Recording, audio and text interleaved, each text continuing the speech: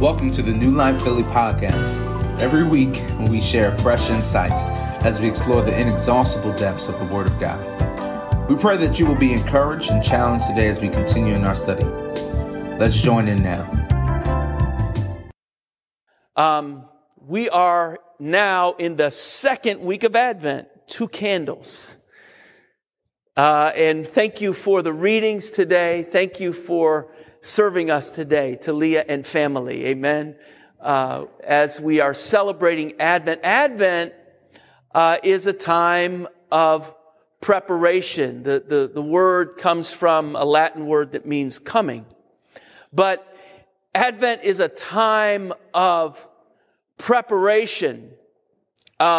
This summer, I had a chance to do something that I had not done since I was a teenager, and that is go camping for real, for real. My wife and I like to go glamping, where you stay in a nice place and then go walk a trail during the day. But this was like real camping with my younger brother, with a canoe, and everything that we needed had to be packed and prepared in that canoe. Our main source of sustenance on our trip would be the fish that we caught. I lost weight during that trip. But I was amazed, I hadn't done this in so long, how many things, how many intricate details there were in preparing for just a few days trip like that. We on the Potomac River, where you can find an island, any island in the middle of it, and set up camp. And so we did that. It was a wonderful time. But just the intricacies of preparation and making sure we had the checklist and check each and everything off of that list so that we could truly enjoy that trip. And by God's grace, we did. But in this season, we are in a season of preparation. It's interesting that, we're in December, we're thinking this is the end of the year, but Advent in the church calendar is actually the beginning. It's the beginning because we're getting ready for the great event of the coming of Emmanuel, Jesus, God with us. So we prepare for that. Today, let's stand together as we read from the Word of God. And we're going to read from Luke. I guess I have this. Wow. Does this work? Yes. Luke chapter 3. We're going to read verses 1 through 6 from Luke chapter 3. Let's read the Word of God together. In the 15th year of the reign of Tiberius Caesar, when Pontius Pilate was governor of Judea, Herod, tetrarch of Galilee, his brother Philip, tetrarch of Iturea and Trachonitis, and Lysanias, tetrarch of Abilene, during the high priesthood of Annas and Caiaphas, the word of God came to John, son of Zechariah, in the wilderness. He went into all the country around the Jordan, preaching a baptism of repentance for the forgiveness of sins, as it is written in the book of the words of Isaiah the prophet. A voice of one calling in the wilderness, prepare the way for the Lord.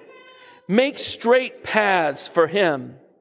Every valley shall be filled in. Every mountain and hill made low. The crooked roads shall become straight. The rough ways smooth. And all people will see God's salvation. Hallelujah. Hallelujah. Lord God, we praise you that all people will see your salvation. That you have sent the messenger, John the Baptist, before Christ came to point people to yourself. And you do that over and over again as you're pointing us even now to you.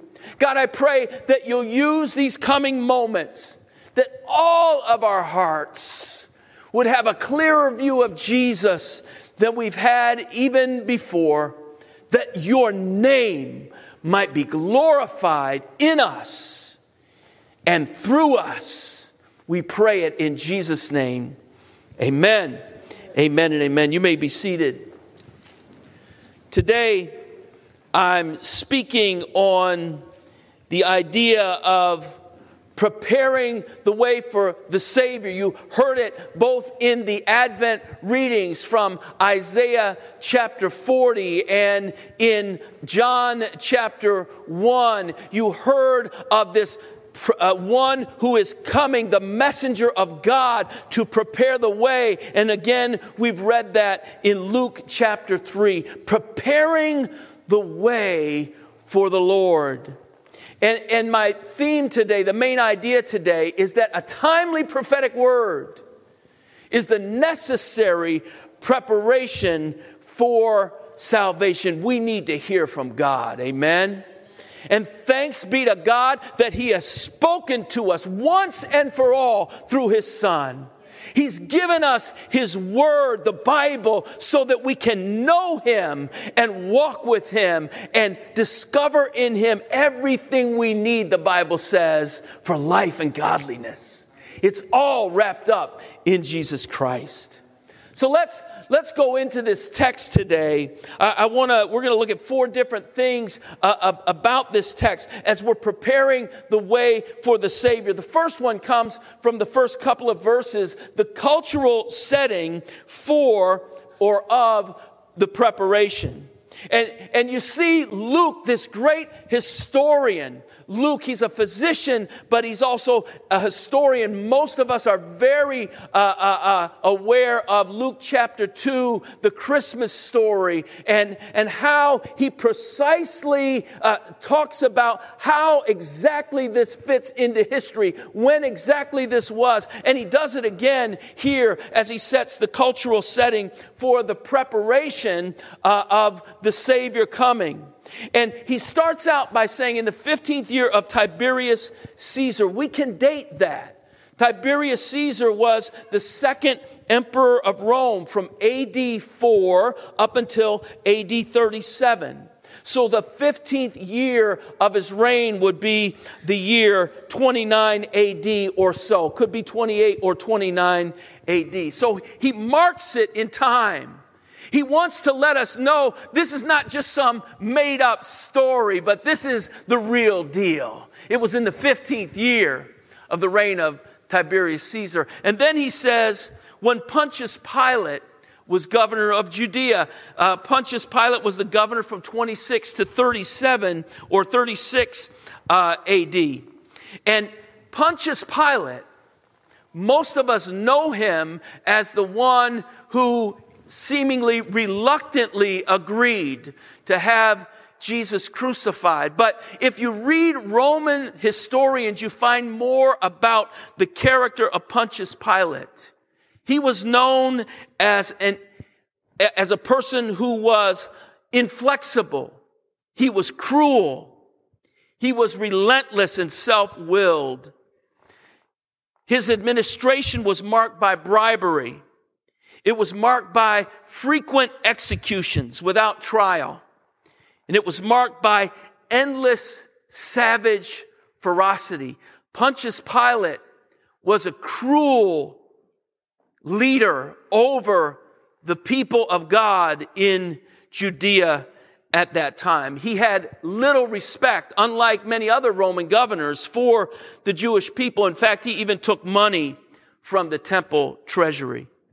And then he says also Herod, Tetrarch of Galilee. Again, you know Herod is mentioned over and over again in the pages of the New Testament. This particular Herod, who is the Tetrarch of Galilee, sometimes called King Herod. We've come across that in Mark's gospel as well.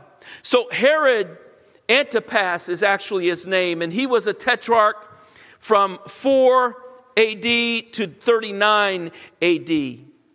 And although he was of a mixed Jewish background and he tried to keep certain parts of the Jewish law, he consistently, time and time again, offended the sensibilities of the Jewish people in many ways, including building his capital city, Tiberias, on a graveyard, which is something that no first century Jew would have anyone to do. So this is Herod Antipas. And then Philip, who is Herod's nicer brother. We talked about him as we were going through Mark. And finally, he marks it by saying Annas and Caiaphas as the high priest, the high priesthood of Annas and Caiaphas. Actually, during this time, Caiaphas was the high priest, but Annas was his father-in-law and had the type of sway. He had swag. He was a big deal. And so when people thought of the high priesthood, even in this time, even though he was no longer serving in that capacity, they still mentioned his name because of his exploits and because he was loved as the great high priest in Judea earlier than that. What does all this tell us about? Here's what I want you to see. He's not just marking this for us in specific time in history, but what Luke is doing is telling us of the complex social, political, and religious setting into which John the Baptist came. All of this intrigue from Rome and this interior intrigue, both from the political powers of Judaism and the religious powers in Judaism.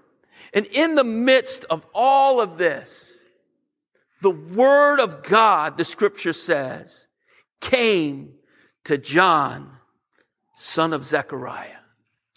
The Word of God comes to John. Now, it's interesting that here the word for word is rhema. There's two words that are often used in the New Testament for word. Rhema, which is used here, and logos, which was used in John chapter 1 that was just read. In the beginning was the logos, and the logos was the Word of God, and the logos was God. And so what is being said here is the Word of God came to John. This is a timely word. It's a word that's announced into a specific situation and time. Here it is, the timeless Word of God. The timely Word of God is pronounced by the prophet in order to announce the timeless and eternal Word of God, Jesus, who is the Christ. He comes to announce the one who will save their people from their sins. The next piece of this is not only the cultural setting of the preparation, but the specific place of the preparation. Look at what it says. The Word of God came to John, son of Zechariah, where? In the wilderness. The Word of God came to him in the wilderness. The wilderness was seen as an inhospitable place, a deserted place, a desolate place, a difficult place. And when the Scripture is telling us that the Word of God comes to him in the wilderness, for the people of God, when they think of the wilderness, their mind goes back to their wilderness wanderings. From the time that they were set free from slavery in Egypt until that time, 40 years later, when they finally made it into the promised land, they were in that wilderness place, that difficult place, that desolate place. And here comes John. He's in the wilderness. And God's people have once again been in the wilderness themselves. Not just for 40 years, but for 400 years. Prophecy had dried up in Israel. The hope was there for Messiah, but there was no prophet. Malachi at the end of our Old Testament is probably the last of the Old Testament prophets. But for 400 years, they were waiting to hear. There was no prophet, but John comes from the wilderness.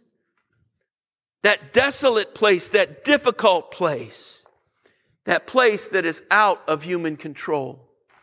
But the wilderness is that place that prophets are made, that prophets are formed. The great prophet Moses, he is educated in Egypt by Pharaoh and his court, but his real education, we know, comes on the backside of the desert as a sheep herder, a shepherd for his father-in-law, Jethro. He is made the prophet that he is through his wilderness experience.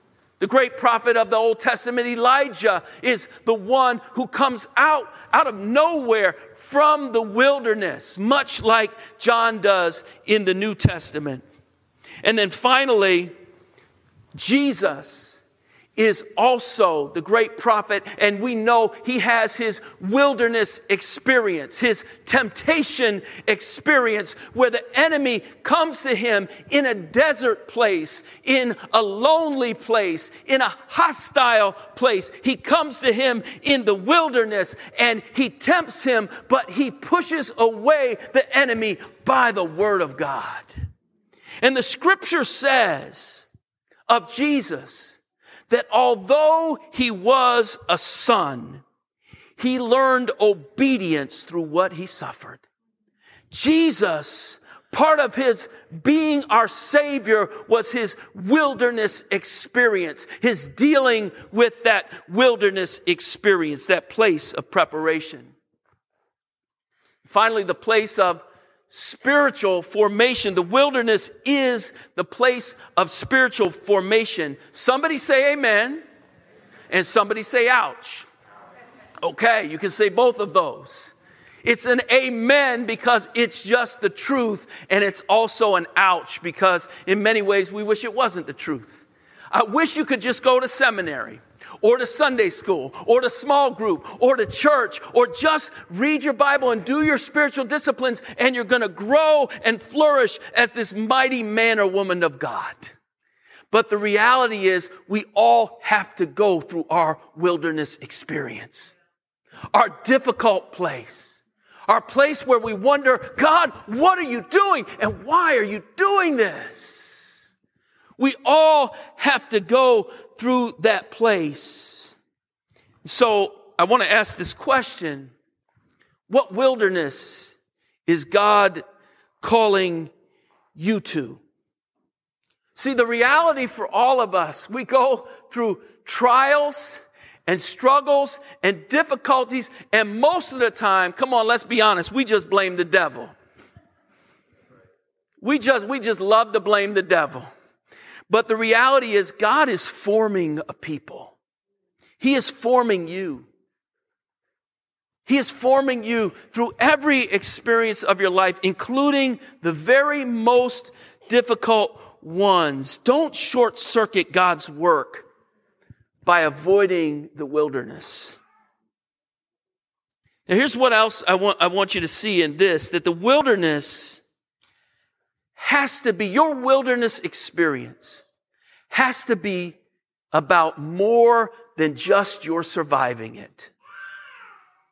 If that's all that you're interested in your wilderness experience, then you're short-circuiting the work of God. God wants to do more than have you simply survive the wilderness. He wants you to find him in the middle of it. He wants you to praise him in the midst of it. Here's what I want you to see. Embracing your wilderness journey is an act of faith that marks your life as a compass that always points others to the hope of Jesus. Can somebody say amen to that? I was waiting for an amen. Okay. God wants to use your experience to make your life a compass, not just for yourself, that points others to Jesus. So the question is not, will you suffer in this life? You will. But the question is, will your suffering be used to point people toward Jesus? How will you suffer? How will you struggle? How will you deal with the complexities and difficulties of sickness, of economic problems, of relational difficulties, all of these things that hit every person alike, they hit us all. How will that be used to be a testimony of the greatness of Jesus Christ? That's what God wants to do through this wilderness. Last week, Dr. Walters pointed us back to Habakkuk chapter 1. That terrible but understandable and very real word of the prophet that starts out, "How long, O Lord, will I cry out violence?" And it seems like you don't hear. You're not doing anything, God. This is part of our wilderness experience. But if you walk by faith in Jesus Christ, your wilderness will take you from Habakkuk chapter 1 all the way to Habakkuk chapter 3, where the prophet says, though the fig tree does not blossom, and though there be no fruit on the vine, though the olive crop fails, and the fields produce no food, though there are no sheep in the pen and no cattle in the stalls, yet I will rejoice in the Lord. I will be joyful in God, my Savior. And then at the end of this, don't throw this away. He says, the sovereign Lord is my strength. Then he says these words, hear this, from the prophet, before any of his difficulties or trials have been understood by him, he still doesn't know what's going on. But he says of God, he makes my feet like the feet of a deer.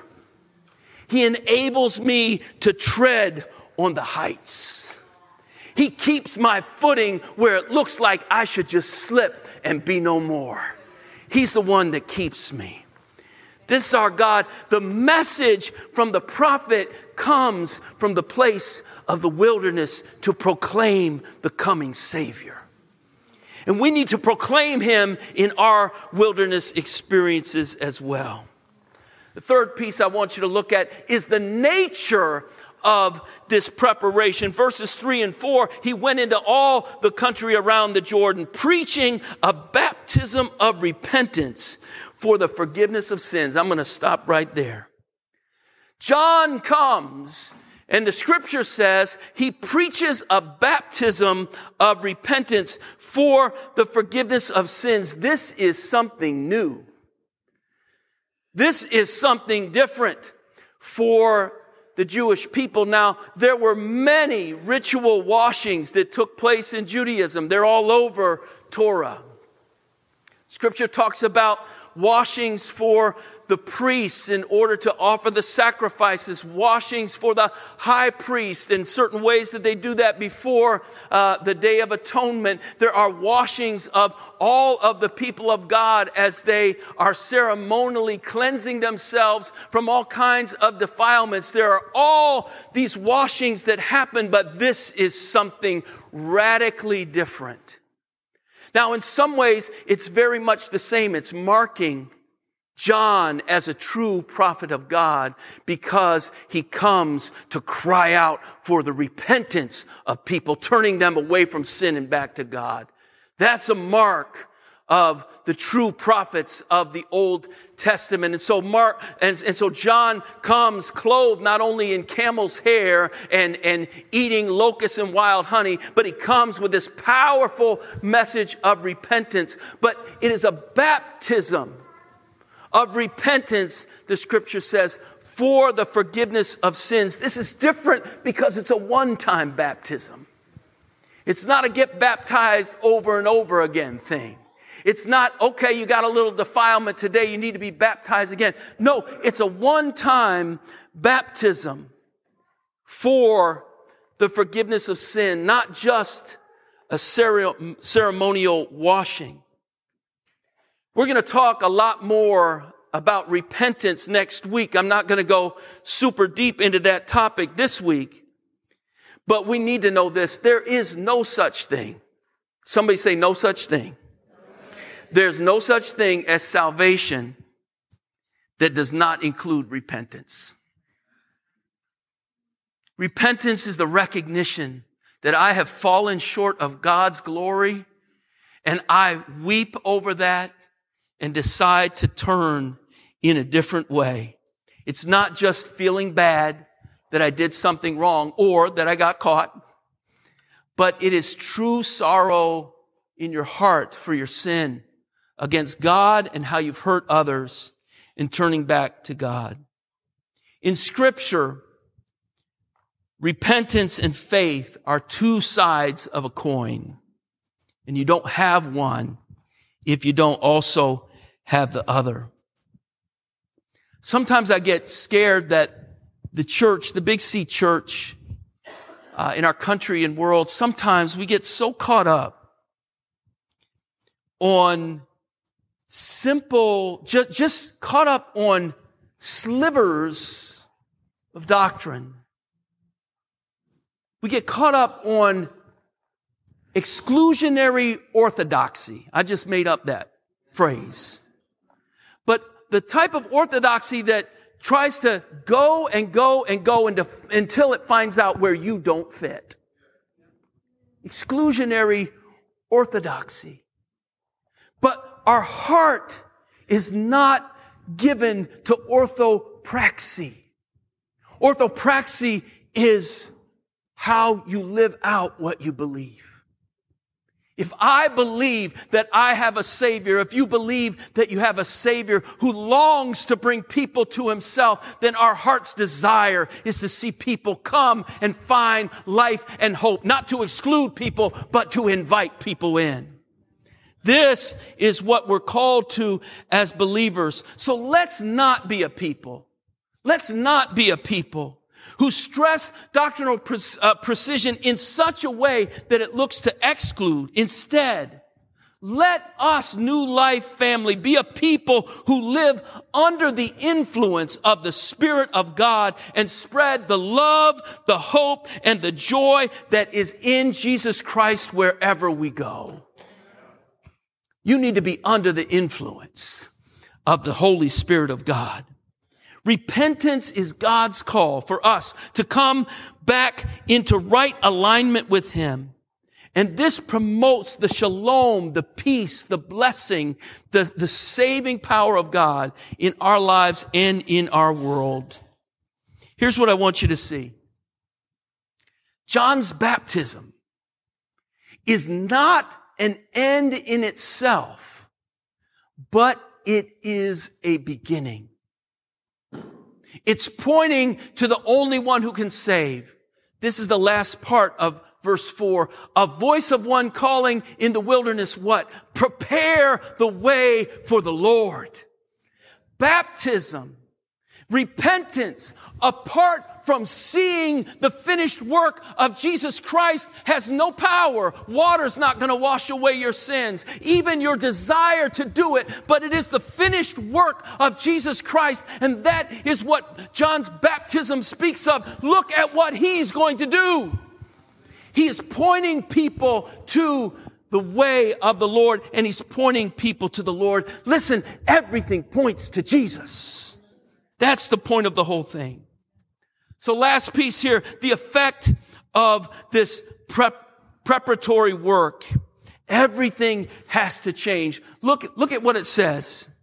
Make straight paths for Him. Verse 5, every valley shall be filled in. Every mountain and hill made low. The crooked roads shall become straight. The rough ways smooth. Everything has to change when you understand that Jesus has come. And so this is what John is doing, preparing the way. And he says, this is some of the everything changing. He says that every valley shall be filled in. You're way down here. You can't see too well. We're going to fill that in and bring you up here. Every mountain and hill will be brought low. You think you're looking down on somebody. He says, that's not going to be the truth anymore. We're bringing you right down here.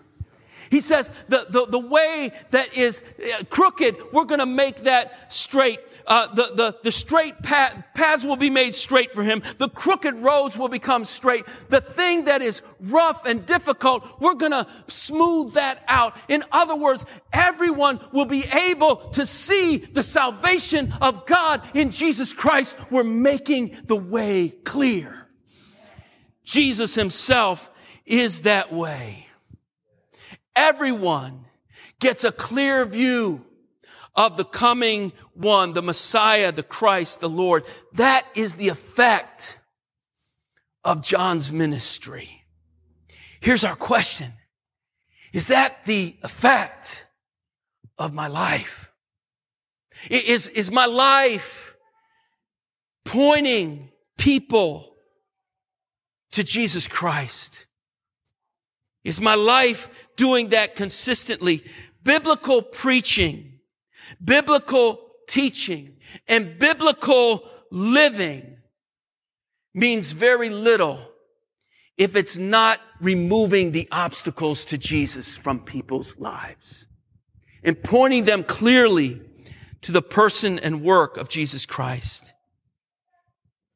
When our walk in life is not lining up with our talk and our doctrine, then we are making the straight path to Jesus crooked. When our lives and our lips oppose one another, we obscure the beauty and the hope that's found in Jesus. John comes and he prepares the way. This is why Jesus said John is the greatest of all men that have ever lived on the face of the earth. He's the greatest prophet because he is the one who comes in time and points people directly. He's right here. He's right now. I have to decrease. I don't care about that. He's got to increase. This is Jesus. Follow him. He's the one. And I love this last piece in verse 6. I don't know if I have a slide on it or not. I don't. But if you look at the last part of verse 6, it says, and all people, say all people. All people will see God's salvation. Literally, the terminology there could be translated this way, and all flesh. When it says people, it uses the Greek word sarx, which is often translated as flesh. In some places, by Paul, it's translated as sin nature. This idea that all flesh, no matter how far you are away from God, no matter how much you haven't seen God, because he's coming, because Jesus is on the scene, all flesh will see the salvation of our God. Oh, brothers and sisters, I hope that's good news to you, like it is to me. The idea there of salvation, that word soteria in Greek, Yeshua in Hebrew, is a word that encapsulates the idea of being saved or delivered from being hemmed in, being restricted, being confined or oppressed. So the deliverer comes, the Savior comes, the one comes who is able to take you out of that restricted and confined and hemmed in place and give us a place of openness, of spaciousness, and of true and lasting freedom. That's the work of Jesus. And all people will see the salvation of our God. As I close, let me just say this. God gave us a timely prophetic word through John the Baptist to point people towards the Savior. So in a few minutes, we're going to celebrate the Lord's Supper together, where we remember him. We remember what he's done on our behalf. So let us look to our Savior, Jesus the Christ. Let's ask him to strengthen us, not just once, but every day, day by day, so that our lives might point people to Jesus. My little brother worked really hard on his list to make sure we didn't forget anything on our little camping trip, except I forgot how to fish, but that's different. How much more should we be looking to him and finding in him all that we need to prepare the way so that people will see Jesus Christ through our lives? Let me pray. Father God, we thank you once again. Lord, you're so good. There aren't words to describe just how good and great and powerful you are. Lord, I pray that as we are in this Advent season, some people may be putting up lights and trees and decorations and buying gifts and all of these things that we celebrate. Many people celebrate in this time. It's a wonderful time to want to bless others.